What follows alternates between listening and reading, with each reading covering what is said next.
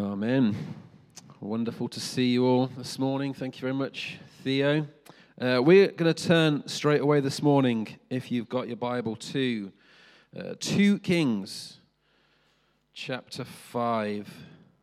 2 Kings chapter 5. I spoke from this not 100 years ago, I think last year sometime, but just seems really right for what we want to look at this morning. And in many ways, I'm going to be sort of loosely carrying on from where I got to a few weeks ago, actually. For those of you who were away or can't remember, we were looking at that scripture in John, where John the Baptist said that I must become less and less and that he must be greater. So we were looking at humility. We were looking at allowing God to be God in our life, really, and submitting to what he has for us, what his plans are for our life, rather than our plans and our dreams, but submitting, surrendering to him and what he wants to do. So we're going to sort of carry on in that kind of direction, really. So 2 Kings chapter 5. I'm going to read this story about Naaman. So we got here, it says, Now Naaman was commander of the army of the king of Aram. He was a great man in the sight of his master and highly regarded. So he's a great man in sight of his master, highly regarded. Because through him the Lord had given victory to Aram. He was a valiant soldier, but he had leprosy. Now, bands of raiders from Aram had gone out and had taken captive a young girl from Israel, and she served Naaman's wife. She said to her mistress, If only my master would see the prophet who was in Samaria, he would cure him of leprosy. Naaman went to his master and told him what the girl from Israel had said. By all means, go, the king Aram replied. I will send a letter to the king of Israel. So Naaman left, taking with him 10 talents of silver, 6,000 shekels of gold, and 10 sets of clothing. The letter that he took to the king of Israel read, With this letter I'm sending my servant Naaman to you so that you may cure him of his leprosy. So just catch us up, recap if we're not following well. We've got this guy Naaman, successful, he's doing well, he's led his nation to victories in battle, and he's got leprosy, but a slave girl, someone who he probably... I imagine might have even taken their family and spoiled their whole life, but this slave girl decides that she wants to help Naaman, so she is the one that suggests, why don't you go and see this guy Elisha, because he can probably heal you. So the king allows him to go, so off he goes, Naaman, on his travels to try and get his healing. Verse 7. As soon as the king of Israel read the letter, he tore his robes and said, Am I God? Can I kill and bring back to life? Why does this fellow send someone to me to be cured of his leprosy? See how he is trying to quarrel with me.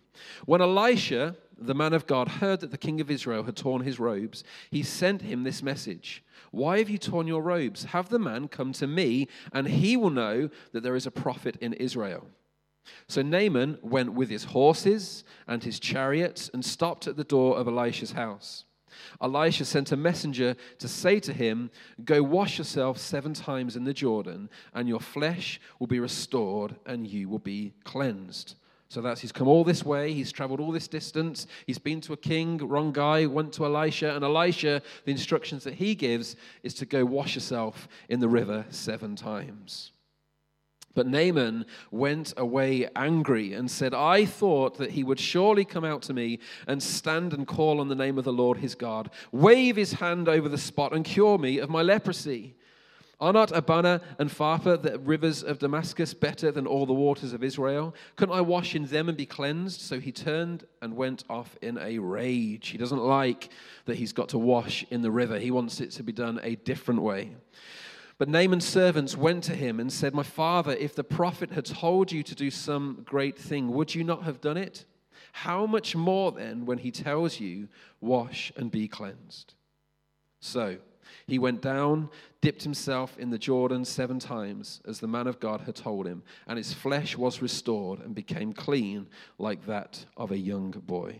So God, I just pray you bless the reading of this word. Let it come alive in our hearts, I pray, as we look at this morning. In Jesus' name, amen. So just quickly, just to spend a bit of time in the story. So what we have this guy, Naaman. As I said, he is successful. He has won battles. He is wealthy. He is powerful. He's got the king who likes him. He's in a good position in life in so many ways, apart from this thing that he's got, leprosy. He's got this skin condition which he lives with. But it's amazing because despite this, he had still been able to become really successful. But then we have this servant girl who informs Naaman of a way that he might be able to be healed. So Naaman agrees to go off into this enemy territory because he desperately wants to be healed of his leprosy.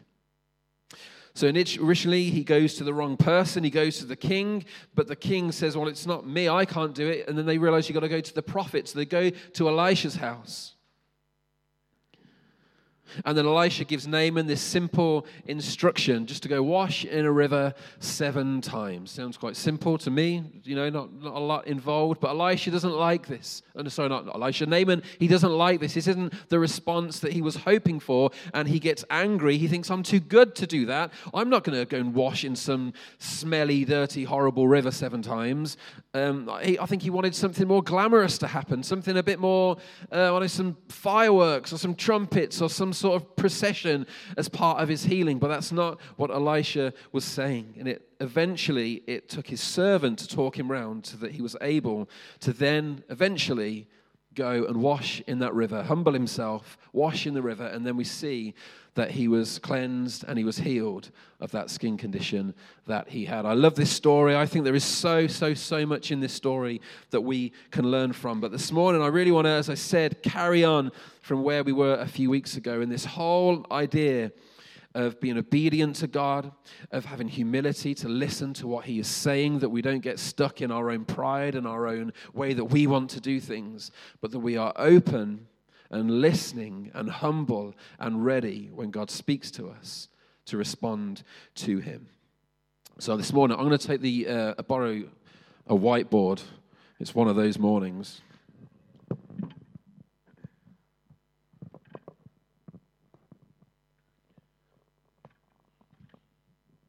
Right. So, I'm going to write a few things down on here. So first of all, what I want to write is Naaman. We've got Naaman. So Naaman, in this story, he has, I don't know how well this shows up, he has power. We see he's got power. He's in an army. He's been successful in these things as well. He has success. He has success. He has money. We can see that. He travels with chariots. He goes with money as well. And then it says that he's got loads of garments and things. So he's got things. He's got material things, all these things that people so often attain to have. This was a guy who had all of these things, powerful, successful. By the world's standards, Naaman was doing really, really well. But then he has this girl that tells him, go to see Elisha. There's some guidance for him to do something. And he is humble enough to do so many things. First of all, he's humble enough to take the advice from a young slave girl. A young person, a slave girl, someone who was, quote unquote, beneath him in so many ways. But he was humble enough to take this advice. He was then humble enough to ask permission from his king that he could leave and go to find this healing. He could go into that different place. He asked permission to go. He traveled. He took the long journey, packed up all his things, all the things that were involved in going from one place to another place. He's got chariots. There's a whole brigade that goes with him. This isn't a guy on the back of a little horse that just goes on a journey. There's a whole procession that goes with him, and he's able to put all of that together so that he can go and seek his healing. And then he's willing to ask someone from enemy territory for some help.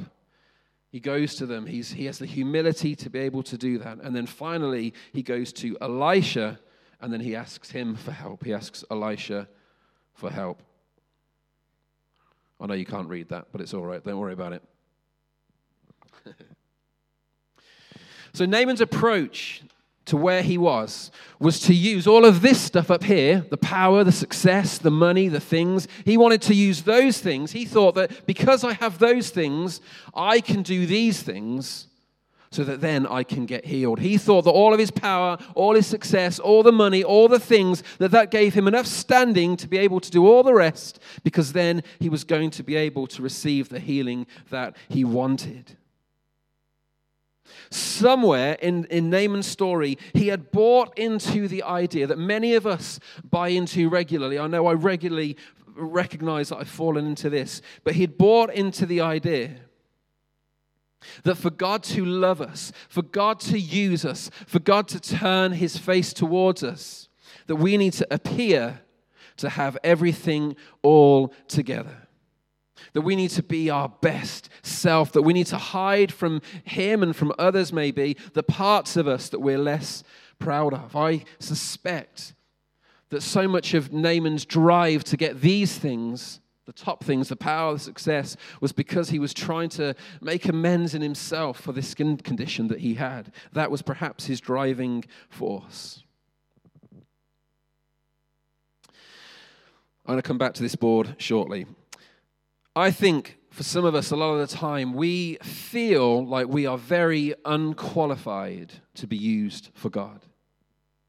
I think a lot of us feel unqualified that we could be someone who God would choose to use. Unqualified that we would be someone who God would want to use our hands, that God would want to use our feet, our mouths, someone unqualified that God might want to use us in all different kinds of ways. Maybe we feel unqualified that God would ever want to reach out to us and heal us or change us or build something in our life. We might see God do things in other people and we think, well, that's fine for them because they've got this and they've got that. They've got talents and gifts and success and power. So, of course, God's going to use those people. But many of us often feel very unqualified for God actually using us. I think sometimes we don't feel experienced enough. Maybe you didn't grow up in church and there's other people in church, they've grown up in church, they know sort of the ins and the outs of how church works, all that rubbish. Maybe you feel like you didn't do that and so therefore you feel unqualified. Maybe you feel like you don't know your Bible like some people know it. Maybe you feel like, well, I don't pray as much as that person prays. Could be all kinds of things. But the Bible paints a very different picture to that. The Bible paints a very different picture to this idea that there are the qualified few and then the rest of the unqualified riffraff that God doesn't get used by God. Matthew 5, chapter 3 says, this is the words of Jesus, he says, "Blessed are the poor in spirit, for theirs is the kingdom of heaven." Blessed are the poor in spirit, for theirs is the kingdom of heaven. So just for a couple of minutes, what is this? What is this passage? I find this passaging so much to grapple with in just these few words. So much involved, I think, here. But just really briefly, what does it mean to be poor in spirit? Well, first of all, I don't think that this necessarily means needing to be poor financially. I just don't think that. I don't think that adds up with other places in Scripture that it means that if we are to be blessed, we need to be in financial poverty. It just doesn't add up with other things in the Bible. I also don't think that it means this, what I've heard referred to as worm theology. This idea where we walk around just being like Mr. and Mrs. Negative all the time. I'm not very talented. I'm not very good at doing anything. I've not got it together. Everything's going wrong for me. Just misery just follows me all the time, whatever I do. You know, it's not that this isn't the poor in spirit that I think that Jesus is referring to either. I think that what Jesus means when he's talking about to be poor in spirit is I think that it means to have total dependence on Jesus. Being poor in spirit is to have total dependence on Jesus. So you can see how there might be a little overlap with those other definitions which I had. Maybe sometimes it can be a little easier if you have less than if you have more. Sometimes maybe it could be a little bit easier in these different scenarios, but I don't think it means those things. It means to have total dependence on Jesus. You see, what a lot of us try to do, I think, a lot of the time is we try to build ourselves up in such a way. We try to build our own little kingdoms of ourselves. We try to build them in such a way that we can live completely self-sustained.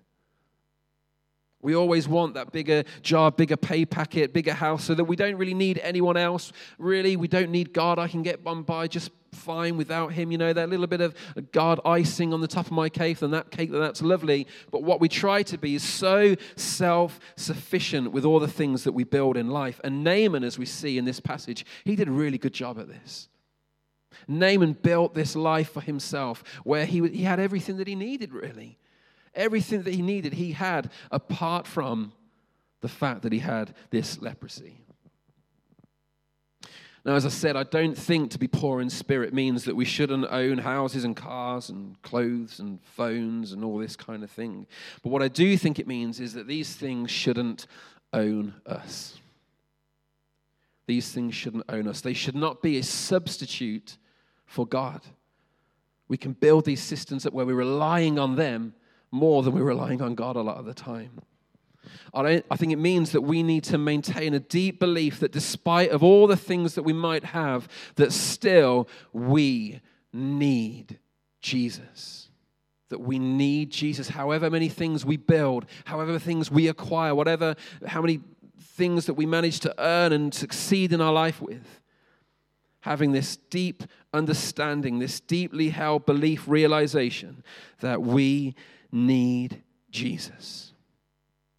And this is really humility, which we were talking about a few weeks ago. And as I said a few weeks ago, that kind of widely used definition of humility, that humility isn't thinking less of yourself, it's thinking of yourself less. And the kingdom of God, not wanting to encroach on Pastor Joseph's territory, because he's in the middle of a series on the kingdom to us as well. But the kingdom of God is defined by a culture of humility. Humility is a defining part of the culture of the kingdom of God. You know, there are businesses, there are corporations all over the world. They spend thousands, if not millions of pounds trying to forge culture in their communities, in their space where they are, in their companies. Culture is something they really work hard at, trying to get this culture down. They want a culture that people want to come and work for us, and it sort of defines who we are. People spend big money trying to do that. Culture is important, but in the kingdom of God, one of the driving characteristics is humility. The kingdom of God belongs not to those who depend on their career or their bank accounts, they take all these things, but to those who come to Jesus knowing that I need you. There's an old sort of ancient prayer, which you may have heard, the Jesus prayer, and it's really simple. It just says, Lord Jesus, Son of God, have mercy on me, a sinner. Jesus Christ, Son of God, have mercy on me, a sinner. You see, Naaman could have missed out on his healing because he had brought into the idea that it was all of his success that was going to earn his healing. The things that he owned, the wealth that he had, the positions he held, they were not the problem. These things were not necessarily the problem, but there was something in the way that he was holding these things that was the stumbling block. He thought that his qualifications, these things here, were the way that he was going to access God's heart. I've done all of these things. I've got all of this stuff behind me. So as I have done that, if I do these things, then I'm going to earn what God wants to do in my life. He thought the qualifications were the way to God's heart, but it turned out that these things were actually the obstacle. These things were the obstacle to God doing what he wanted to do in Naaman. I've quoted this before, but the Sally Lloyd-Jones, who writes the children's storybook Bible, she says, all Naaman needed was nothing, and it was the one thing he didn't have. All Naaman needed was nothing, and it was the one thing he didn't have. God wanted to heal Naaman. God had good things for him. Okay, this wasn't just God on a power trip where I want you to do what I'm saying because I just want you to do it. It was because he had good things planned for him. He wanted to heal him. He wanted to change his life, and God has got good things for us as well.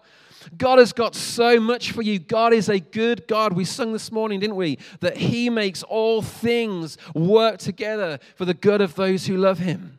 What an amazing promise, what God has for us, what God has for you. When God is asking us to do things, it's not, again, because of the power trip. It's because he wants you to be all that he sees that you can be, all that he has planned for you. He wants to turn all the mess of your past, all the brokenness, all the mistakes. He wants to turn it for good. He wants to do something wonderful in your life. But as we said a few weeks ago, that at some point in our walk with Jesus, our will and God's will collide. And we talked about this and what happens at that point when our will and God's will collide. What happens?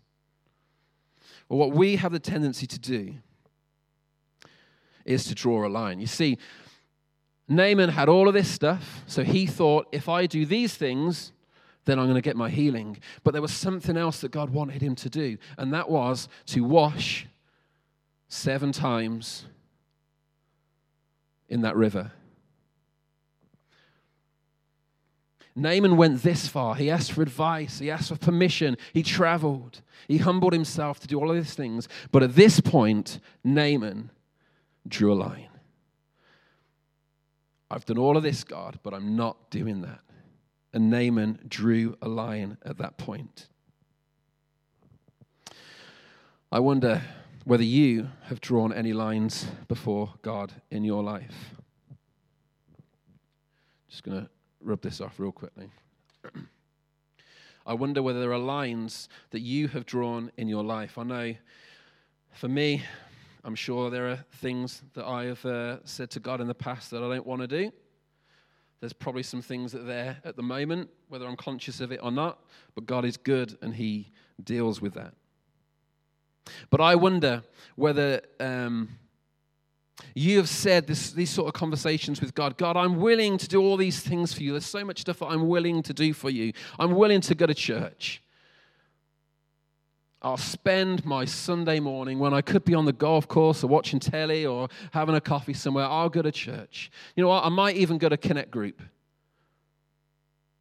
I've got lots of things in my week. I'm really busy, but God, I'll do that for you. I'll go to Connect Group. Maybe you even pray. Maybe you have a bit of time in the week where you'll pray. You might read your Bible. Maybe you give. You think, God, I give so much. I work really hard for my money, but God, you not see that I give some of it to you? We might help and serve on different things in church. We might be reaching out to different friends who don't know Jesus. And you might think, God, I'm doing all of these things for you, but maybe what if God asks you to do something else, like washing in a river 7 times, the equivalent of that, something else that he wants you to do? I don't know what it could be. This will be different for all of us. Maybe God wants you to forgive someone. Maybe God wants you to serve in a different way in church. Maybe God is asking you to share your faith with a friend or a colleague or someone that doesn't know him. And somewhere in that system, you have thought, God, I'll do all of this, but I'm drawing a line there. No more, God. I'm not doing anything else. Now, let me just say quickly, boundaries are really important.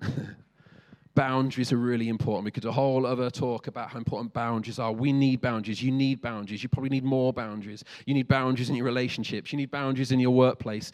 You need boundaries even in church sometimes. It's not that you'll just say yes, yes, yes to everything. The goal of this is not to do more, more, more. It's to obey, obey, obey what God is saying.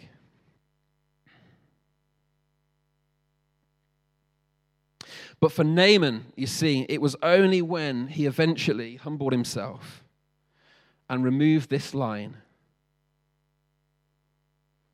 and obeyed what God had asked him to do that he received what God had for him. It was only when he removed that line that he had drawn that God came through, healed him, and did what he wanted to do in him. And then his life was changed. His skin was healed. But more importantly, so was his heart. I suspect this was never really about his skin condition to God. It was his heart. It's funny, isn't it? Like leprosy is this condition where you can't feel things with your hands, but it's like he had leprosy of the heart. He couldn't feel what God was trying to do in him, and he ignored it. He drew that line. Just going back a few weeks, John 3:30, he must become greater and greater, and I must become less and less. We're going to sing in a few minutes. Theo, do you want to come up just as we finish? Just one more passage I just want to read. Mark chapter 12, verse 41. And here it says that Jesus sat down opposite the place where the offerings were put and watched the crowd putting their money into the temple treasury. Many rich people threw in large amounts, but a poor widow came and put in 2 very small copper coins worth only a few cents. Calling his disciples to him, Jesus said, "Truly I tell you, this poor widow has put more into the treasury than all the others. They all gave out of their wealth, but she, out of her poverty, put in everything, all that she had to live on." Now this illustration which Jesus gives, this is more about money, I get that. But I think what this does is this shows what God's heart is like for us. The sort of thing that God loves to see in us. That when we don't give out all the things that we do have, I think Naaman was trying to operate out of what he did have and what he had done and what he had succeeded. But to actually offer God something that you don't have, I think that is something that just the heart of God just leaps at. And the thing is, just last thing, this line which I said, we draw the line, don't we? We draw the line at different things in our life. There's this bit in 1 Samuel, I think it is, where it says that to obey is better than sacrifice. Now, a lot of us, we look at all these things that we do in our life. Check, yeah, do that, I do that. All these good things that I do, I sacrifice my time, I sacrifice my money, sacrifice my comfort, sacrifice my home, all these different things that we do. And they're great. God, I'm not saying that God doesn't like those things. I'm sure he loves it. He loves it when we serve him. He loves it when we give to him. But when we cross this line right here, this line that we have drawn, I think that line marks the line of obedience. When we obey God, he loves it. If we want to please the heart of God, if we want to honor God, it is when we cross that line that I think his heart is filled with joy for what we're doing. Not to belittle these things, not to belittle the sacrifices, but obedience is better than sacrifice. Should we stand?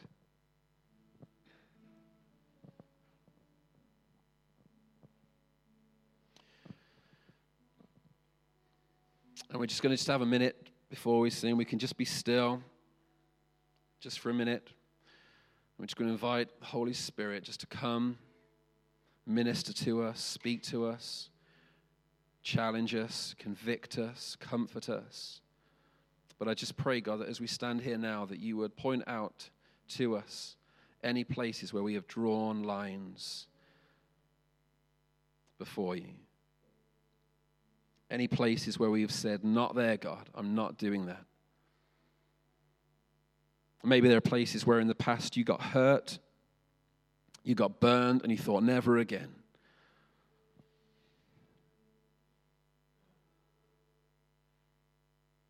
So we just pray, just speak to us now, God.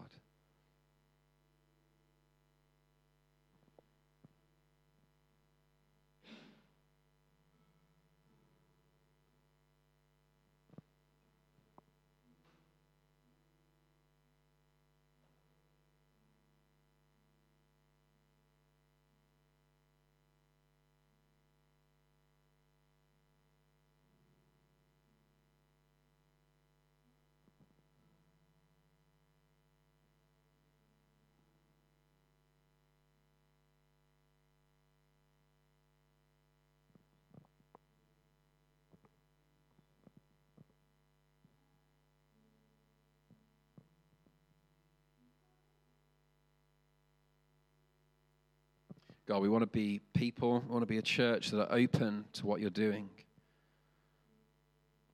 God, we want to be open to where you're leading us. We want to be open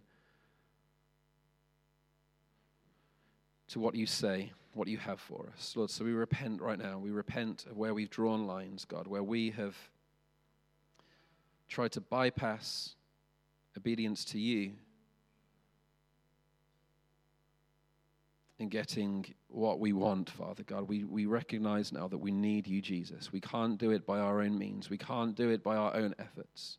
We need you, Jesus. So I just pray you help us in this moment now to obey. Help us when we leave today, if there's anything we need to action from this, help us to obey. Help us tomorrow morning, this week, to obey. Keep us from drawing these lines. Help us to get rid of them where we have drawn them down, Father God. We want to obey you.